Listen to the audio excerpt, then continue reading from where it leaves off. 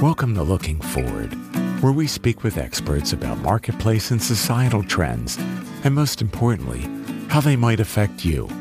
I'm Jeff Ostroff, the host of Looking Forward. If you're like me, you're fascinated by trends in the future. In fact, several years ago, that was one of the things I focused on in a book I wrote. Hi, everyone. Today on Looking Forward, we're going to take a look at research and trends in early childhood development. So if you have a preschooler at home or know someone who does, you'll definitely want to listen in. Our guest today is an expert on such matters. She's Dr. Roberta Michnik-Galinkoff. Roberta Galinkoff is a Ph.D. and the Unit L.H. Rodney Sharp Professor of Education, Psychological and Brain Sciences, and Linguistics and Cognitive Science at the University of Delaware. She's also the director of the Child's Play Learning and Development Laboratory at UD. Roberta's received numerous prestigious awards for her work, including the American Psychological Association's Distinguished Service Award and the Urie Bronfman-Brenner Award for Lifetime Contribution to Developmental Psychology in the Service of Science and Society.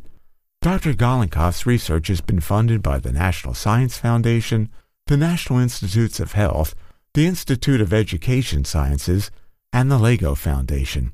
In addition to over 200 journal publications and book chapters, she has authored 16 books and monographs. Passionate about the dissemination of psychological science for improving our schools and family lives, she and Hirsch Pasek, her long-standing collaborator, also write books for parents and practitioners. Roberta's books include How Babies Talk, the award-winning Einstein Never Used Flashcards, and her latest book, Becoming Brilliant, What Science Tells Us About Raising Successful Children, which reached the New York Times bestseller list in 2016. Dr. Galinkoff lectures internationally about language development, playful learning, spatial development, and the impacts of media on young children. She co-founded the Playful Learning Landscapes movement, whose goal it is to transform cities to promote the well-being of children and families. She has also appeared on numerous radio and television shows and in print media. Well, hi, Roberta. Welcome to Looking Forward. Hello. How you doing, Jeff? Great. It's nice to see you again. Roberta, I know that for many years you focused on the education and development of young children. You've done that as a researcher, a professor, an author, speaker. What was it that got you so deeply interested and involved in how preschool children learn and develop? Was this something as a young child you were interested in, as a college student? When did it first hit you that this is something you wanted to make your life's passion? All I could say is I've loved little kids, and I grew up in Brooklyn, and I remember when I was a kid, the moms would sit outside on like beach chairs. This was not a fancy community. And they would have their babies in their baby carriages. And when I was a kid, I would like beg to walk the kid in the baby carriage. When I think of it now, I think, why would I do that? Rather than running around and playing on my own, which I did plenty of too. Okay. But so it's kind of from the beginning that I've been interested in kids, and they are an unending source of wonder for me. And I can tell the listeners, I've seen Roberta speaking, and when she says that they are a sense of wonder to her, folks, she really means it. She projects passion in any talk she gives about the subject of young children. Now, Roberta, Looking Forward tends to focus on the future. That's why we have that name. But at the same time, in order to do that, we first need to look a little bit backwards.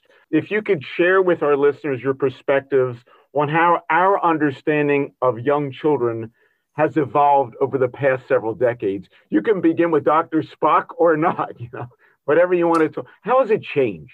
This is something I saw the other day in a video, that back in the 40s, 50s, 60s, people didn't even appreciate how sensitive little babies are in interactions with their parents. And a guy named Ed Tronick, a researcher in Massachusetts, invented what we call the still face. And that is, you first interact with a baby as you ordinarily would. Picture a baby in one of those car seat things, or those infant seats. So you play with the baby and you say all the silly things you say, and then suddenly, at the experimenter's urging, you go completely flat in your face.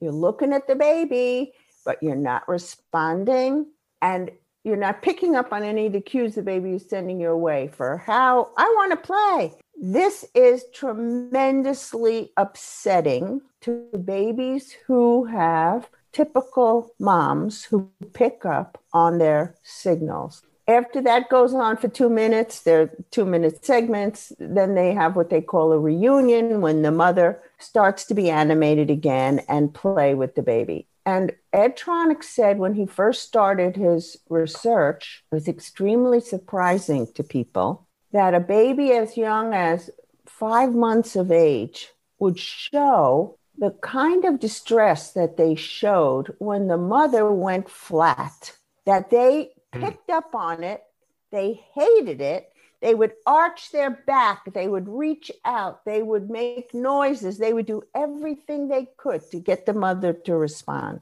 Nowadays, in the science as well as in the Western world, we kind of take for granted that babies have feelings and that babies are very sensitive to the nuances in our interactions with them. So I would have to say it all began in the late 60s and 70s when the methodology in how we studied children changed. Some of that had to do with videotape. We never had videotape before then, right? Right. I don't know if you remember this, but we had the reel-to-reel stuff. Oh, I lived with that as a kid. I love the reel-to-reel. Right. So videotape has changed it a lot, and instrumentation that makes it easier for us to figure out what babies are looking at and how they're responding. So when I started in graduate school, for example, there was something called a Rustrack event recorder that would literally scrape off pieces from a waxed tape when you pressed the button to indicate the baby was looking at something. That was like the dark ages, Now we can videotape, or we can have somebody in another room coding what the baby is looking at by pressing a button.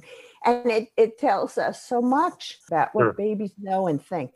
That's fascinating, because what you've pointed to here is the research that's helping us better understand these very young children, babies, basically. Yeah. And technology really opened up the door there to that greater understanding. I never would have thought of that, Roberta, that the videotape would allow us to study them better. Yes, yes.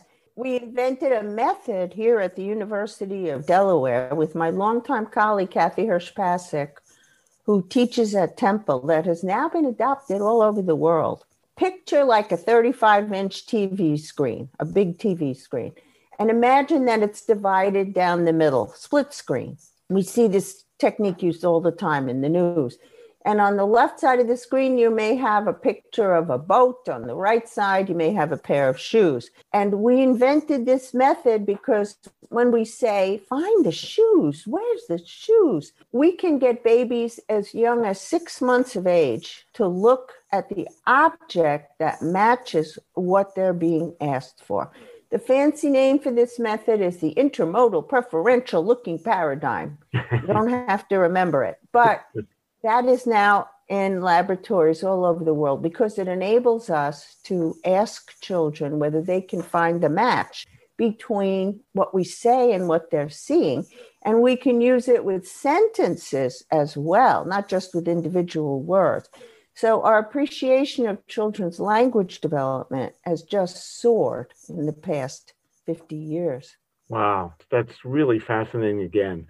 So if we move up to present times, but let's leave COVID out for the moment. It's before COVID. Where would you say we are now in terms of our understanding, Roberta, of how preschool children learn and function at their best? And is your feeling about that and your reflection of what you think societal feelings are about that pretty much universally accepted, or is there still some controversy about it? Oh my, there's tremendous opportunity for us to influence the public in how they think about how children learn best. I am one of the, I don't even know what my title is, co-directors, I don't know, of the Child and Family blog. And that shares information. And I also routinely blog for the Brookings Institution because my colleague Kathy is a senior fellow. And we're always trying to get the word out because it is often the case, as you might imagine, that the science runs ahead of what the public knows. And without getting political, there has also been a downgrading of science in our country, which I hope will be seriously reduced under the new administration. It's very important for us to work back and forth with the public, not just to tell them stuff, but to take the problems that they encounter with their own children and the questions they have, and to use that agenda to shape our research. After all, our research is shaped by the public's tax dollars from grants. So it's very important for us to have this kind of dialogue. Children are tremendously capable. They love to learn. I don't care whether you're raised in a tent, in a teepee, in a high rise, or in a mansion. You come in wanting to learn. And we have principles that we can use to help us help children learn. After, again, like 50 years of research in learning science, we just have to get them out there. Yes.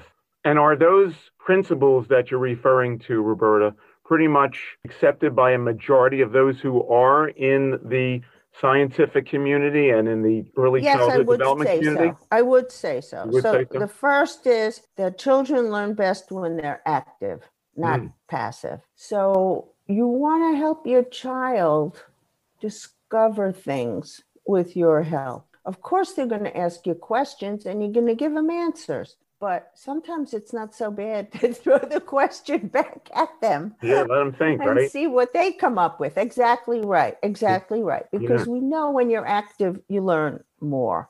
The second principle is that learning works best when it's meaningful. That is, when it links up to your own life. So, you can teach kids about death and taxes, but you're not going to get too far. When you start to teach them about the natural world that they encounter every day, when you engage in baking with them, then you're on their wavelength, and then they can link up what they learn with you to things they already know. You also want learning to be engaging and not distracting. And some of the new electronic apps that are around haven't learned this message yet. You want the child to be focusing on the big idea and not being distracted by the pop-up in the book. For example, we all buy our grandkids gifts, right? And there are these books that you open them and something pops up. It turns out if you want to use those books to teach vocabulary or letter recognition, they're not as effective as books that have fewer bells and whistles. We know this from research. Wow. So you want it to be engaging, but not distracting, because kids don't know where to direct their interest if there's too much happening. And finally, we know that learning works best when it's socially interactive. It doesn't mean you can't learn stuff on your own, but when you're learning in school, even little guys learn best when they have to work together on projects. And when parents work with kids in the most natural way to do blocks, to play games, this is how kids learn. The social interaction matters tremendously because we are born social humans. Immediately, we want contact.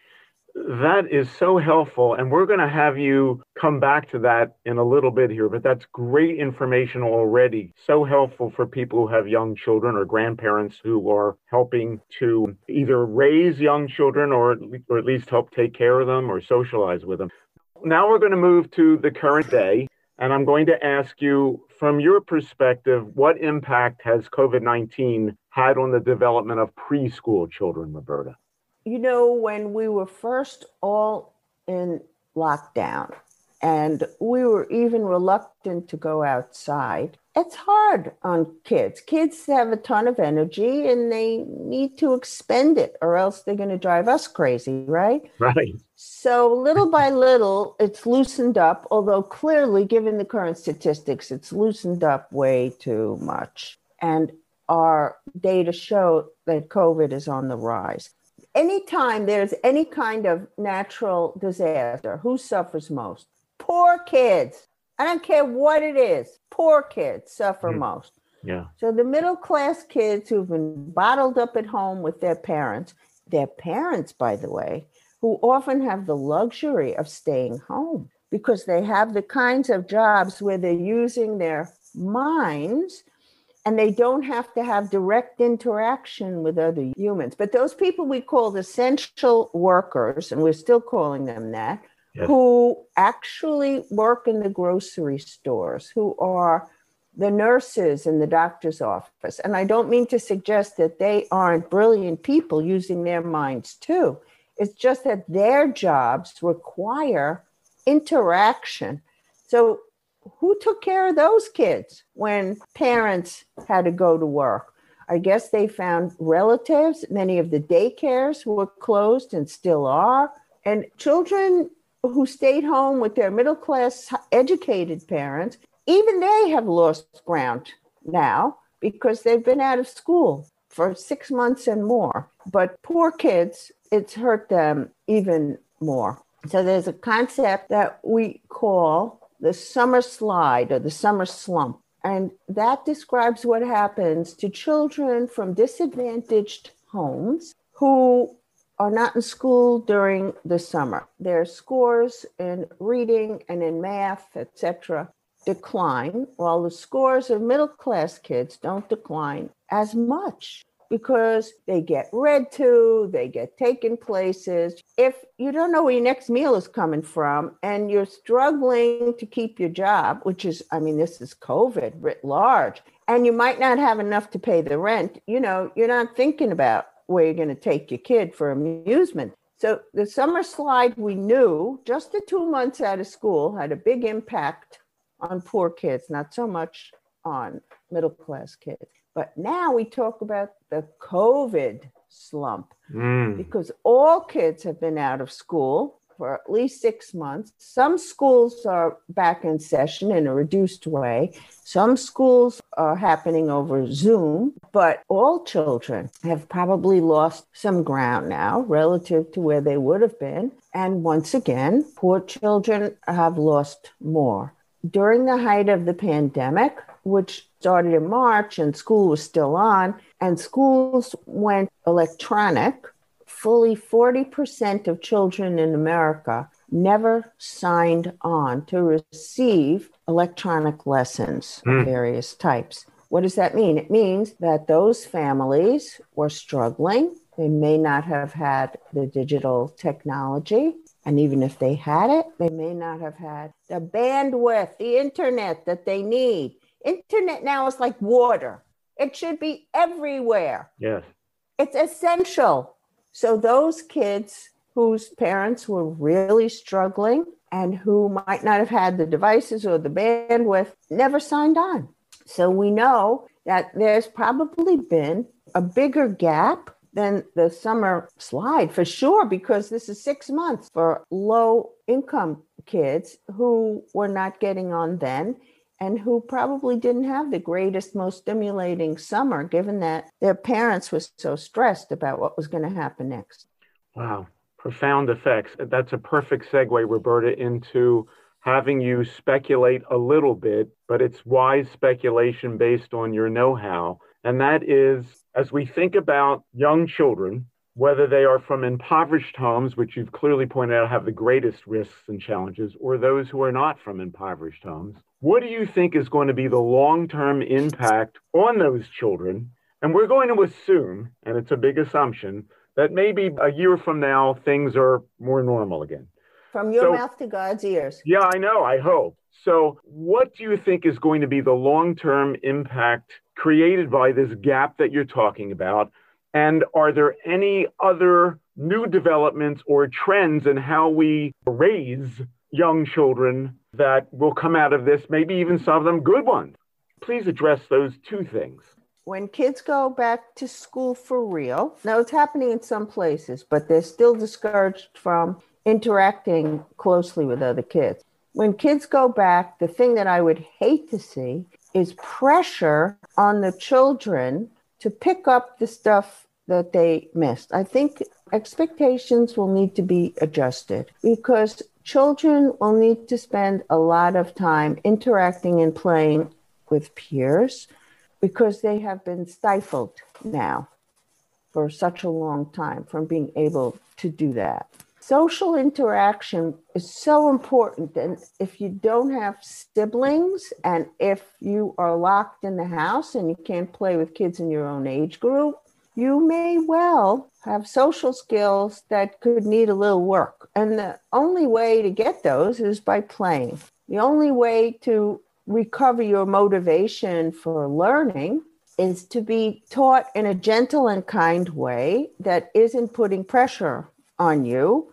It's not the kid's fault that they missed out, say, on third grade, you know? Right. So we really, really have to think hard about what kinds of demands we're going to put on our kids and how we're going to take into consideration the fact that they need a safe space to engage with other children in that they haven't had that much. So things will be different. I don't want to say that there will be long-term damage that can never be undone and that the children who were alive through the pandemic are doomed and no one will ever go to Harvard. You know, no. Heaven forbid. Let alone, you know, high school. We don't want to think that way, and children are tremendously resilient. So I don't think that's going to be an issue, but we really do have to think about how to get them back involved with thinking about the kinds of things that happen in school and how to get along with their peers, which they've missed out on for a long time. Along those lines, Roberta, do you think that most of those children will be able to, I'll use the phrase, catch up?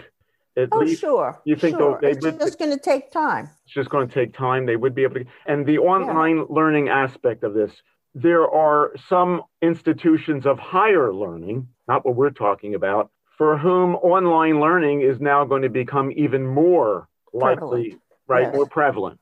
Yes. But in terms of the younger children, not the case, right? You don't see online, or what do you see with online? So unfortunately, it is the case that there are companies that are trying to push online preschool. That's a joke.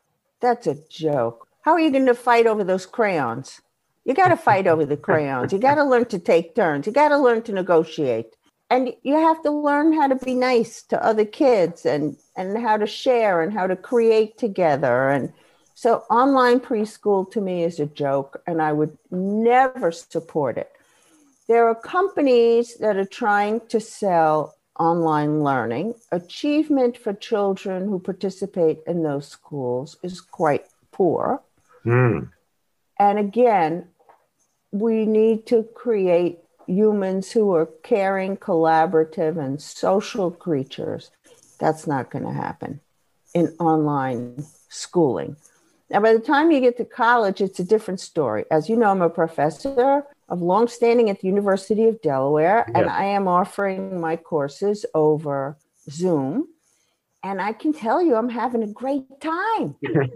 How could that be? It's because I always require my classes to be active and speak up. I love that I can see their names on the little Hollywood squares that are in front of me. I call them that too. Yeah. Right. And I call on them and I break them up into what's called breakout rooms where I can put 4 and 5 and 6 together to work over problems I give them that are based on the readings that we've done. And I think they're also enjoying themselves. It's what we call synchronous, meaning that I open up the Zoom room and they come in, as opposed to asynchronous, which is where I record a lecture and then they listen to it at a later time. I'm not as much a fan of that because I like the interaction that teaching affords. If you're the kind of teacher who encourages it, who invites it, and who wants students to participate. So I don't think it's necessarily an awful thing at all, but I do think that there are ways to do it well and ways to do it less well. In general, I think we all find Zoom to be a taxing platform. The younger the child, the more taxing it is, because children need to interact not just face to face as on Zoom, but they need to interact with people in real time.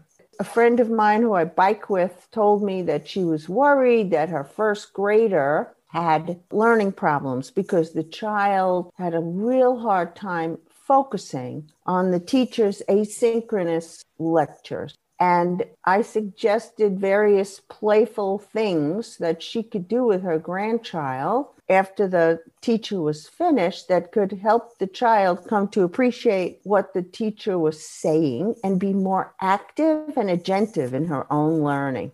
And I'm thrilled to report that it seems to have made all the difference and that the child is very proud of herself now. It is and the kid was in first grade, it's a very difficult thing for young children to concentrate and focus when something is online. And I hope that the quality of that online teaching gets better and better as teachers become more used to it and can project many times their wonderful personalities over the Zoom chat to help keep kids interested and hope that they learn even more tricks, as it were, to keep kids going. But at the university level, it's a whole different thing. You know, you could like throw a phone book at an adult and say, memorize 2 pages, right? Yeah. They could do it because grown-ups have what we call metacognition, meaning that we can think about our own learning and manipulate it to our tastes. Yeah. But, you know, little kids can't do that. And they are learning it little by little as they go along. And Zoom is not tremendously helpful in that arena. I'm sure. That's a wonderful distinction, thank you, that you've made between the capacities of young children and those who are, for example, college students and adults. Yeah. You've said a lot of really helpful things here, Roberta, but this question I'm going to ask you will probably be the one where you can share your most valuable tips. Among other things, your projects, your books, such as Becoming Brilliant, What Science Tells Us About Raising Successful Children, and Einstein Never Used Flashcards, I love that title, focus on how to raise our preschoolers to learn better and be more successful in life. Can you please share with our listeners some of your best tips on how they, whether they are parents, maybe their aunts and uncles or grandparents, what are some of the most powerful, important things that you have learned as an expert on this over the years to take those babies as they're growing up into their formative years and set them off on the right path? It's a tall order. But we've talked about 4 of the principles of learning, and that's the how of learning, those principles. Now I can tell you the what of learning. Okay. The what of learning is what we review in our book, Becoming Brilliant, and anybody who's interested can also get the how and the what from a recent white paper we wrote for the Brookings Institution.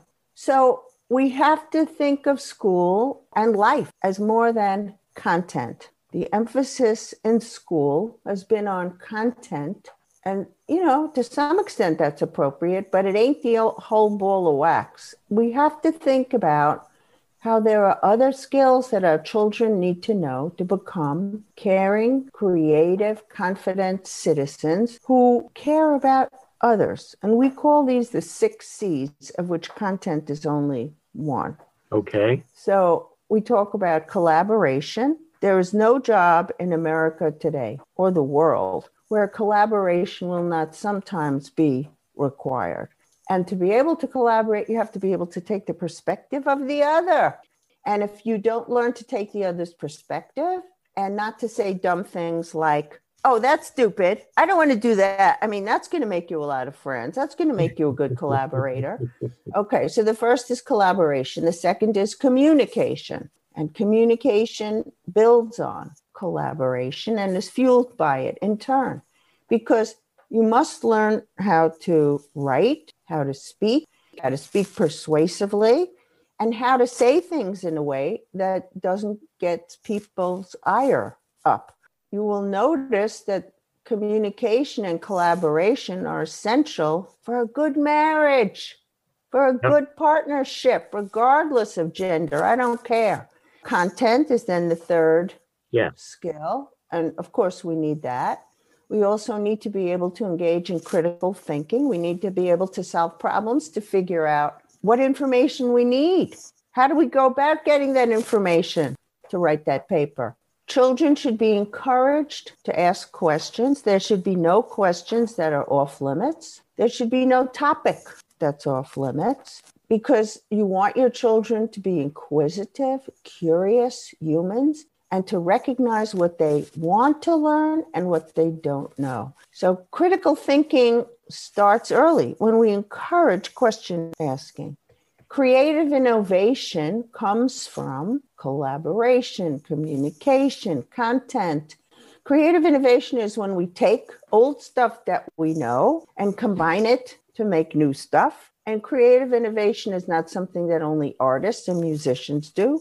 We do it all the time when we solve problems at home, for example. So we want to encourage our children to think creatively. And finally, we want our children to have confidence. A synonym for that is grit, perseverance. We want them to know that failure is not the end. You don't just, take your toys away and go home. Yeah. You can learn from failure. There are so many things.